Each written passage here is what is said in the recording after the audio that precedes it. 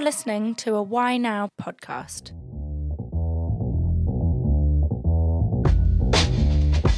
This is Golden Nuggets podcast on whynow.co.uk. I'm your host Al, and I'm a PE teacher of 15 years. This podcast is about interviewing key influencers in education and giving them a platform to deliver their story. I want to explore why and how they do what they do to better inform parents and pupils on their education journey.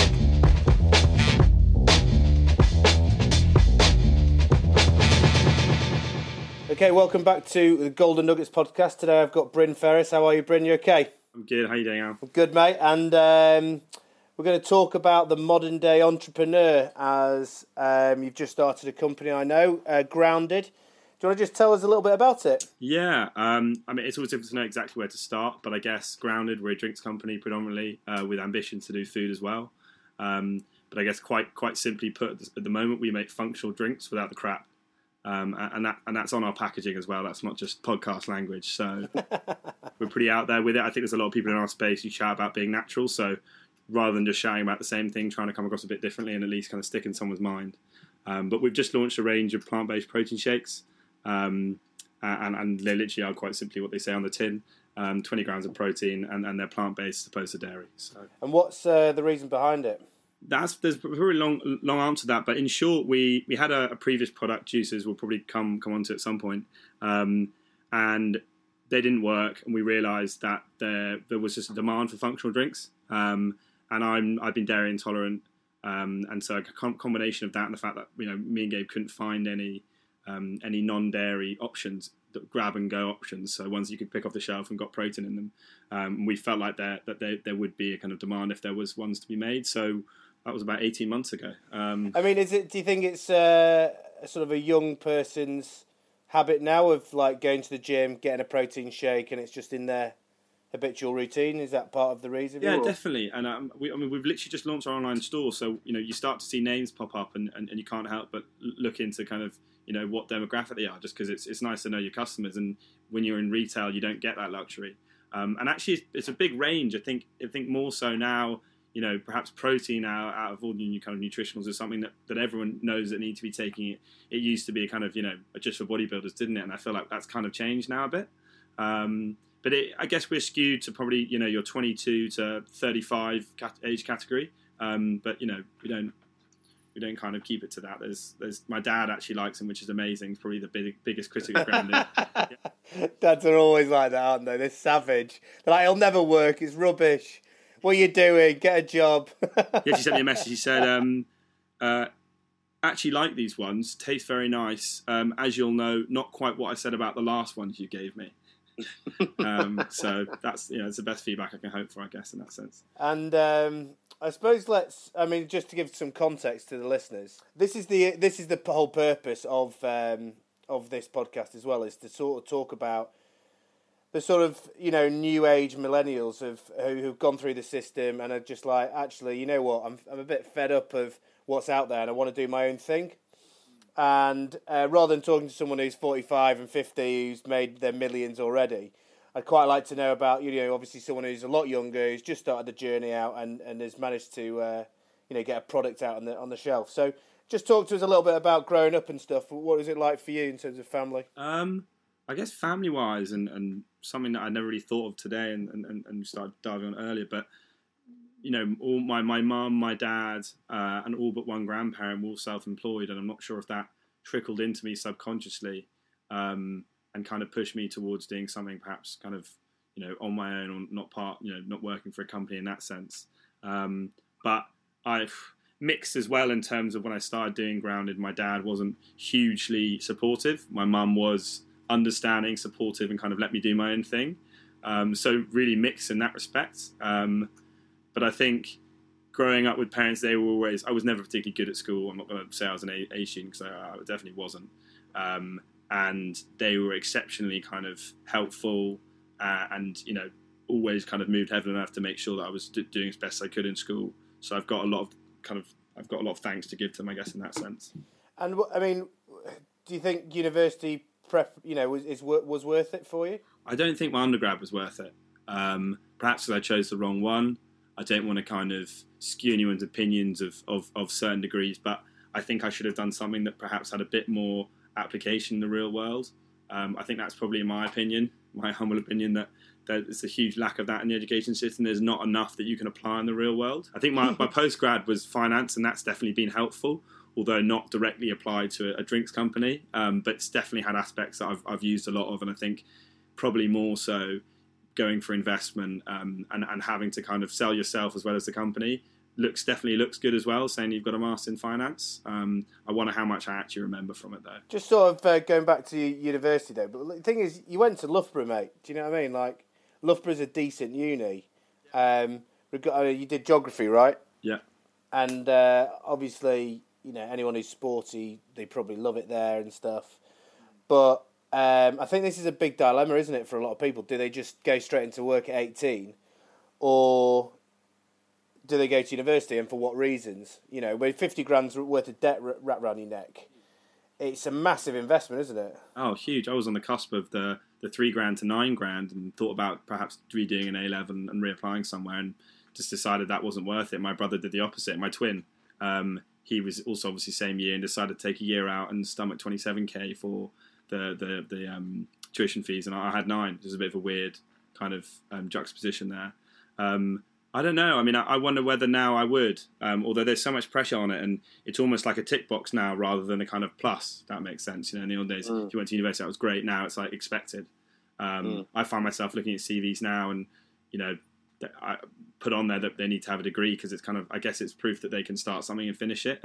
Shows a certain level of kind of like, I don't know, aptitude, and the fact that they can go there and perhaps have a job on the side shows something. But I don't think now it's perhaps, or it should be, kind of revered as it used to. Do you know what would impress me more? Go on. Someone who's done an Ironman. Yeah, I'd agree, and I definitely. It's a shame that CVs, kind of the fashion of them is that they have this tiny line at the bottom for interests, which people fill with tennis and horse riding, and you know, it'd be nice to know a bit more about people, I think, to be honest. But how do you even know them? Do you know what I mean? Like, you're going to employ someone, and if they're a bad egg, getting rid of them is a nightmare as an employer. And you're like, what? So I'm just going to do word of mouth trust if I know them, if they're a good lad, if they're a mate, if I know them through a friend of a friend, and that's it. But what happens if there's a talent out there that you need that you can't really get through a mate of a mate because it's just quite a specialist niche thing, and you think, well, how am I going to employ someone? What's the cultural fit? It's difficult. It's really difficult. It is. Interviewed 3 people today and trying to tease out of a student what they actually do with their life as opposed to what they think you want to know what they do with their life is quite difficult. Another question is, like, what books have you read recently? God, I've just read Why I'm No Longer Talking to White People About Race. That was interesting. Who's it by? Oh God, I've got it on my bookshelf there, but I can't remember. That's the worst part of it. Probably one of my worst traits is my memory. Never served me well. My grandma for Christmas gave me The Kremlin School of Negotiation. Quite heavy reading, but interesting, and actually some really great stuff in there, but only for someone perhaps who's trying to sell something in somewhere and, you know, weasel their way in. That's interesting because, like, this obviously called Golden Nuggets. Like, I've got a terrible memory. I literally forget what I did yesterday. And then I'm like, I honestly, like, exams for me were so difficult, which is probably why I'm a sports teacher. And so, like, it was like, I've got to do this exam and I've got to regurgitate all of this information. And it's like, why are we even doing this? Why do I need to regurgitate? I'll just go on Google. I'll go on my phone. I'll tell you in 2 seconds, whatever you want to know. It's like the most useless way of testing ever. I agree. I felt like perhaps that's why university didn't serve me well, as I spent my whole life trying to remember kind of, you know, facts and stuff rather than, I guess, learning processes and developing skills, which are the things that for someone like me I remember and I'm able to apply and use somewhere else. And, you know, I spent it cramming, and then as soon as the exam was gone, it was almost like my brain deliberately just let everything go.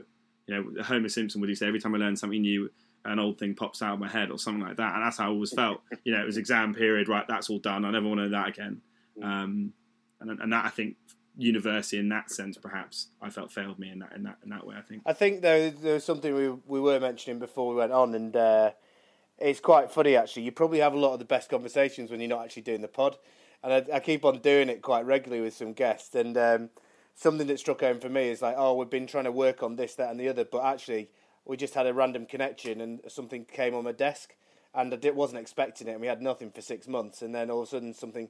I think this is what happens all the time though. With like when you're not looking for something, it happens and it comes around.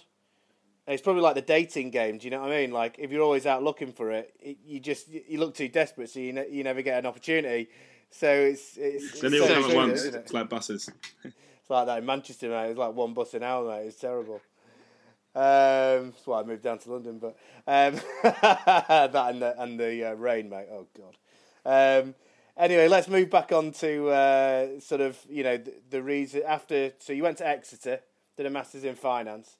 I'm guessing though, like you couldn't have done that without going to Loughborough, and also like doing a masters in finance that gave you a good start. Yeah, it was. God, it was a struggle to get onto it. I mean, I had to do an accounting course at LSE over the summer, which was grueling and not my kind of kettle of fish or cup of tea. And then Exeter rejected me. Sorry, they rejected me beforehand, and my mum basically, owe it to her. She basically just go down there and walk into admissions and tell them why you want to go there.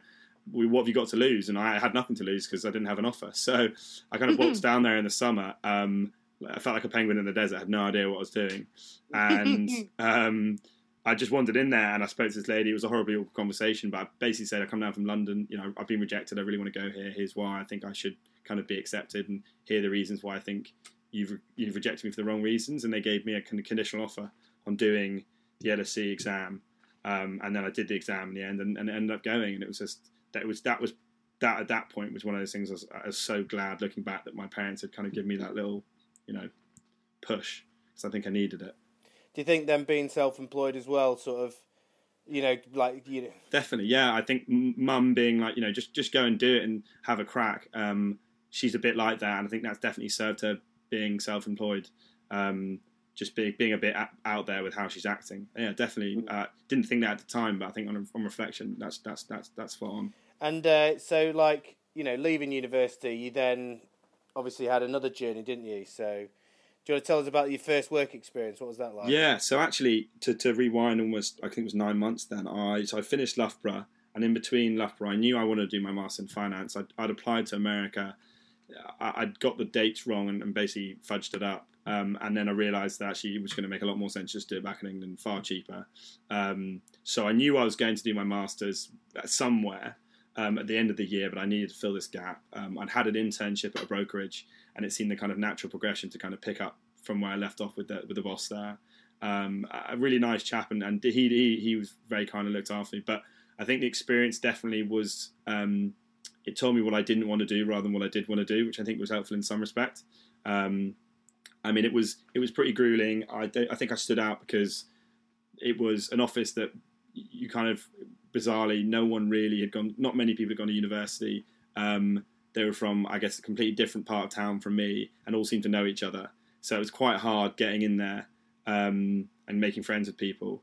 And pretty grueling hours, got to be on the desk at 6 and leave at 5, and it was all just a bit overwhelming. But definitely taught me a few harsh lessons about working in a kind of corporate environment, which was probably a big push as to why I decided to kind of jump in and do Grounded in that sense. Why was it then? What were the main reasons why it pushed you out? I just couldn't stand people who I didn't feel like were very competent telling me what to do. I don't know if that's just a really bad trait, but there were people who had just been there for a long time and had seniority because of that, but they weren't competent at all.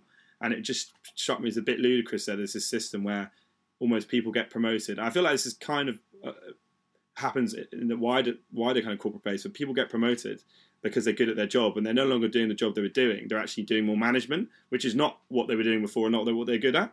And so you get these people in positions of a kind of management and power who, frankly, aren't very good at getting the best out of people. And I felt like that just, I don't know, it didn't feel right, and it didn't sit with me right. And I guess that's part of it in that sense. Do you think there are any sort of intergenerational differences with people? It's hard to stereotype, right? And you don't like to do it, I'm sure. But are there some, especially in the corporate world, because there's a lot of people now just going, I'm fed up of it. I've had enough. I don't want to do it. I think outlook-wise, definitely. I don't know if it's the internet that I guess my generation's grown up with, and you just see a lot more and hear a lot more of everything. But I do feel like definitely there's a lot of my friends who are unhappy with their jobs to a certain extent. they don't feel perhaps like they're working for a company that really resonates with who they are, or is doing enough to kind of, I guess, make the world a better place. I feel like that's probably one of the biggest differences. Our generation's definitely really taken out, I think, by the horns in that sense, and putting pressure on companies who've been doing the same thing the same way for a long time. I think, yeah, definitely reflected in my friends. And I think now for something like that me and Gabe are doing, we're trying to put our stamp on things, trying to do things perhaps a bit differently, make a company where perhaps people who come really, really resonates with them, the way we're doing things, and they can buy into it and add into it as well. Why has he got such a strong opinion about sort of, plant-based protein, and is he a vegan himself? No, neither of us are vegan. I'm dairy intolerant. Gabe's pretty plant-based. I eat a huge amount less meat than I used to. I guess we hooked onto plant-based because it there were two reasons. I guess one of them was that personally I needed the product. I think that's where a lot of ideas come from. That for me there wasn't a non-dairy drink in this space. But I think also we knew that plant-based was going to be more than just a trend. You've got to be careful in the food and drink space. You don't latch onto a trend that fizzles out in 6 months. Something like perhaps, I don't know, kombucha or cold pressed juices are trends. They kind of come and fall, and whereas plant-based I feel is fixed to kind of, at least more majoritarily, our generation of being far more environmentally friendly, looking for more sustainable products, looking to eat more sustainably, and perhaps not drinking dairy is going to help that. I mean that splits some people's opinions, but in our opinion, I think if you can have a non-dairy drink, you're probably doing a bit better for the environment as long as things are sustainably sourced. And that's why we went for it. And I'm guessing it'll probably help for your weight training and looking good as well. Well, hopefully. So let's talk about taking the leap. Lots of people, they finish something, they get pushed.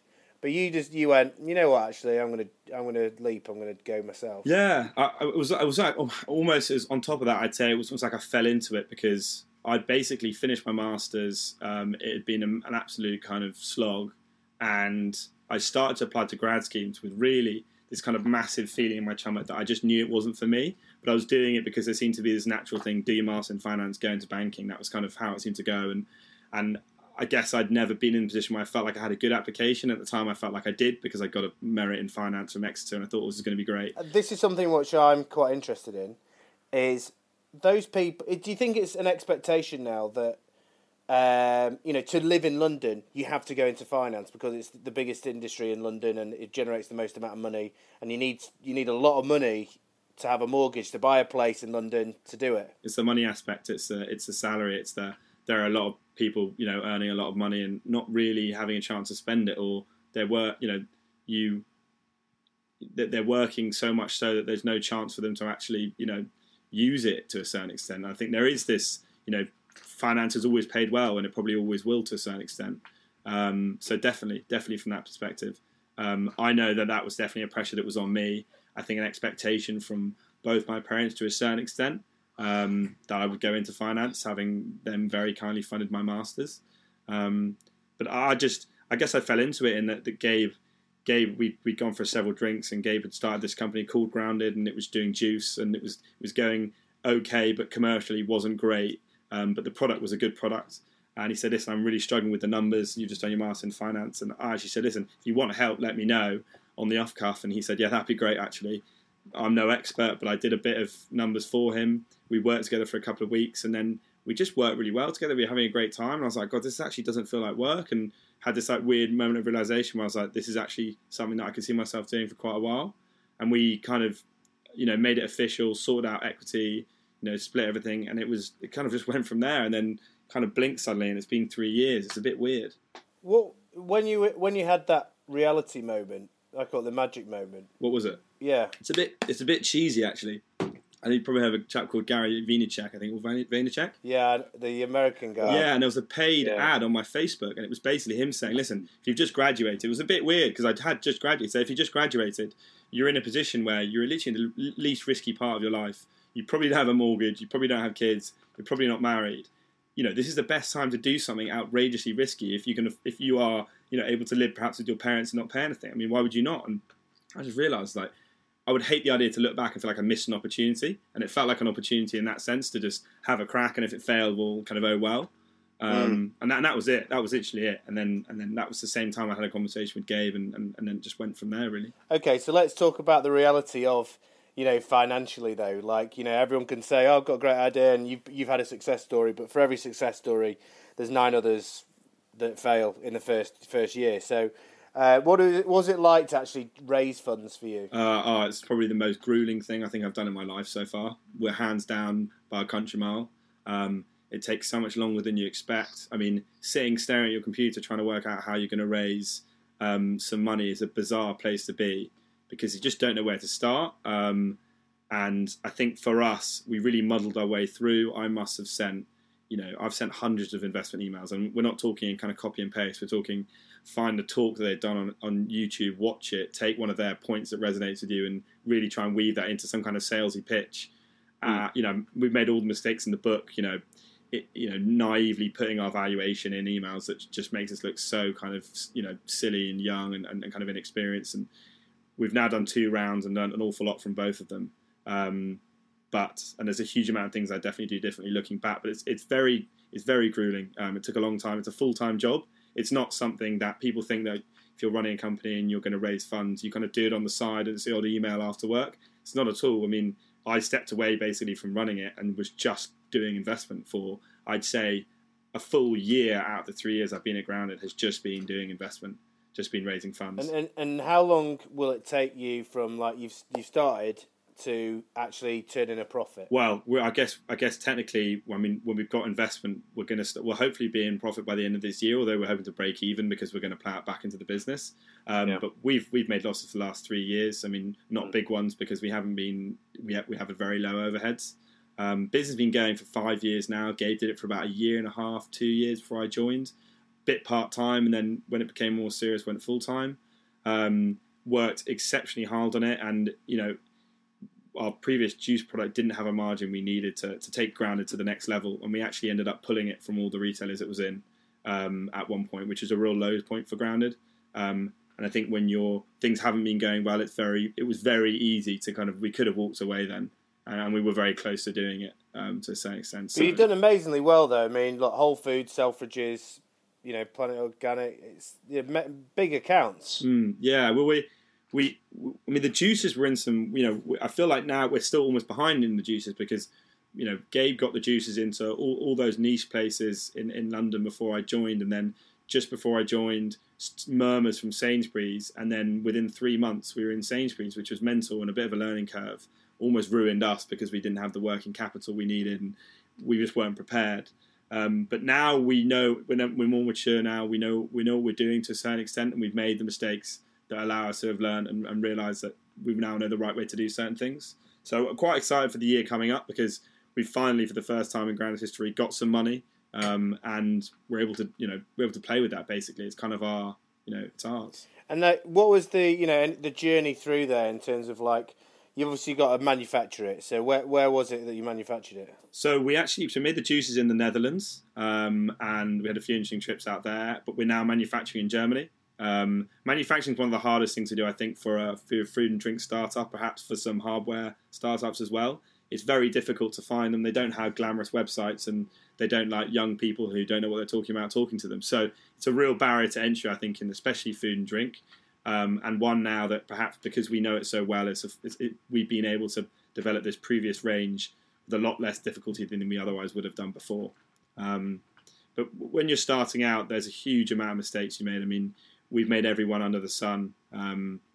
We've owed people a fair amount of money at certain points, and made some horrible mistakes along the way. I mean, that's a long time as well not to make any money. So you must have had some restless nights, I'm guessing. Yeah. I mean, for the Quenches, we turned over about 80k, which sounds like a lot of juice to a certain extent, but not really for what we should have been doing.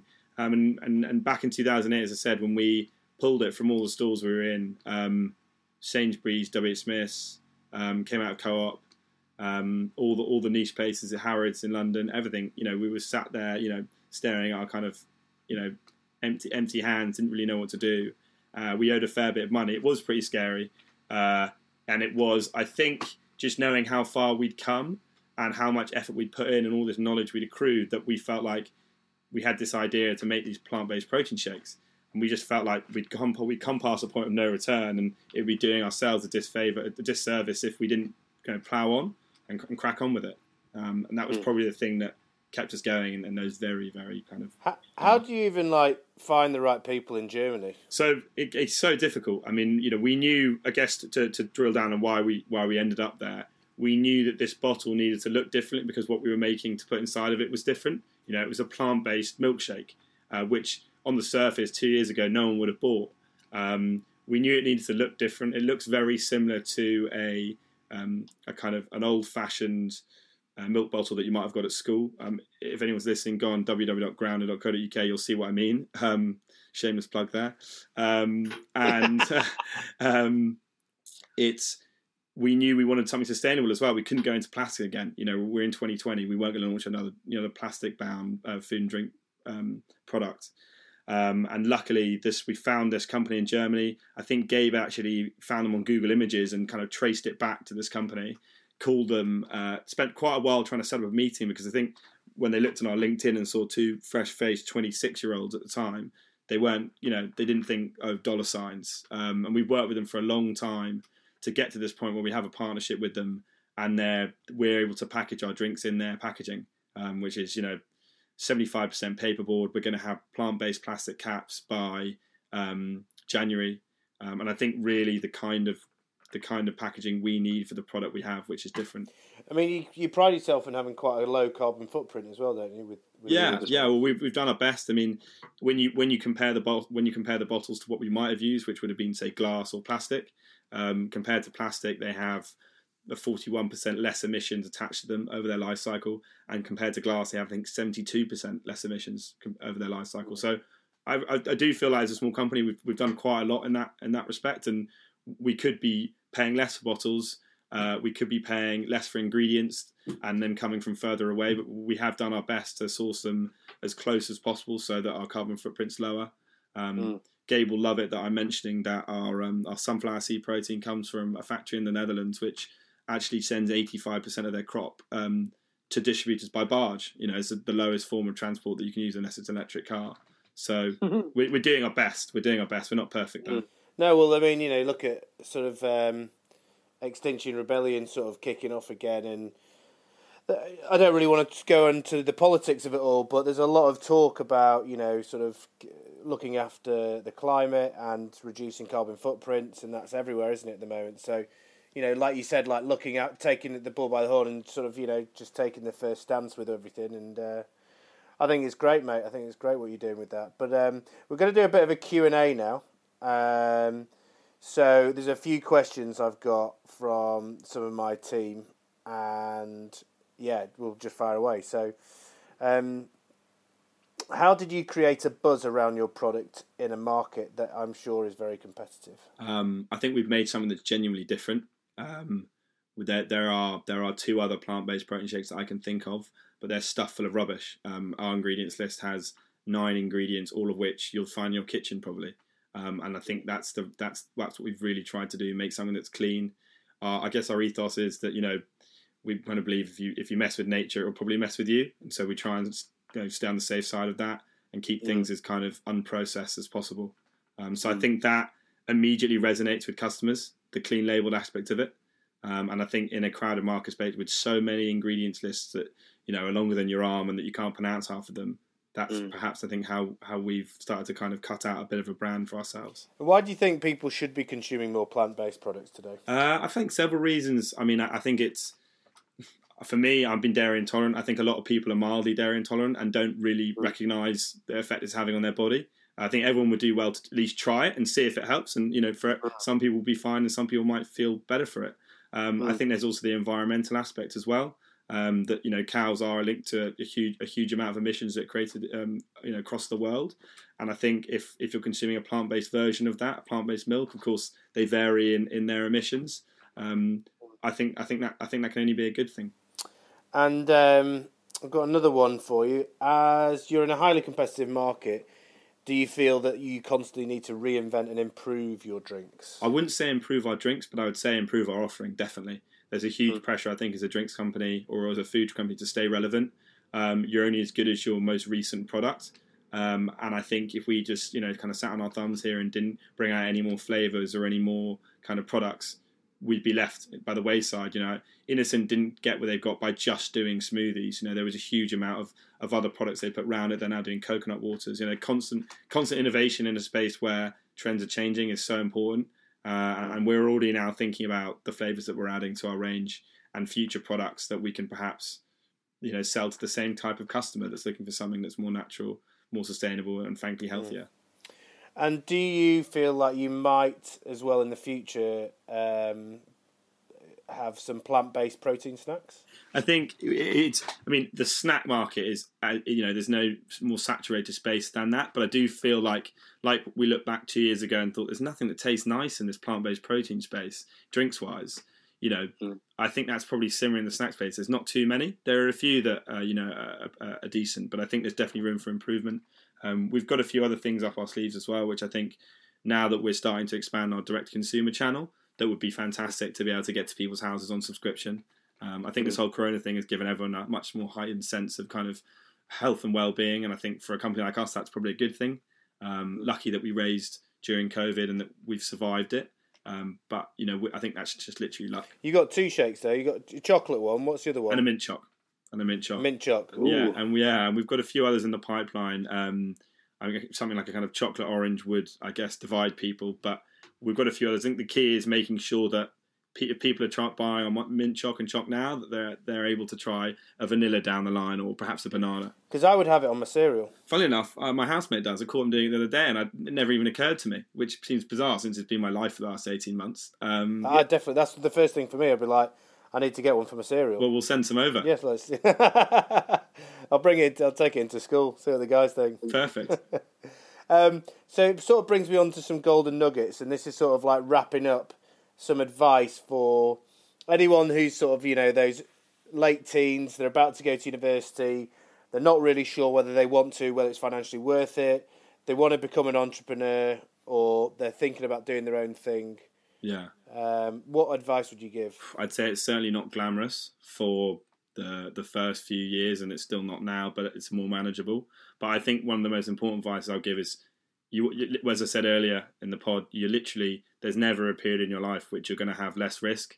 And I think that's a really important thing to take on board. Regret's a difficult thing to live with. And I think if that's the thing that motivates you to try it now, then use that. I think as well, from starting something and getting advice and, keeping on the straight and narrow, find someone that has knowledge in the field that you're looking to go into, and that believes in you and rates you in some way and is encouraging, because that's so important. To have someone that you can rely on, and the right person to rely on is important, but also a hard one to find. I'd say those two things are really important. And just to sort of, I thought just one more as well. Is there something about risk as well? Do you think that is something, because we touched on it, whether it was nature or nurture before, but taking the leap rather than being pushed, do you think that's something that you can learn? I think perhaps it's the influence that, beforehand. Yeah, definitely. It's a difficult one, isn't it? It's a bit like when you go skydiving, and it's what is that feeling that makes you just jump off the edge? I think it can also be it can be a push perhaps from every other option that you've thought of just not aligning with how you feel like you'd work on it. I just didn't feel like I'd do a particularly good job in the corporate world. And I work hard. I'm not particularly efficient, but I knew that working for my own company, I could put all my time into it. No one else is going to do the work, and I was prepared to do, some of it. So I think it can be a push as well. Well, mate, thanks so much for coming on the pod. Anyway, it's been fascinating, and I'm really looking forward to having some with my granola, mate, in the morning. So we'll send some over. Thanks, Al. Really appreciate it. Okay, mate. All the best. Perfect. Thanks.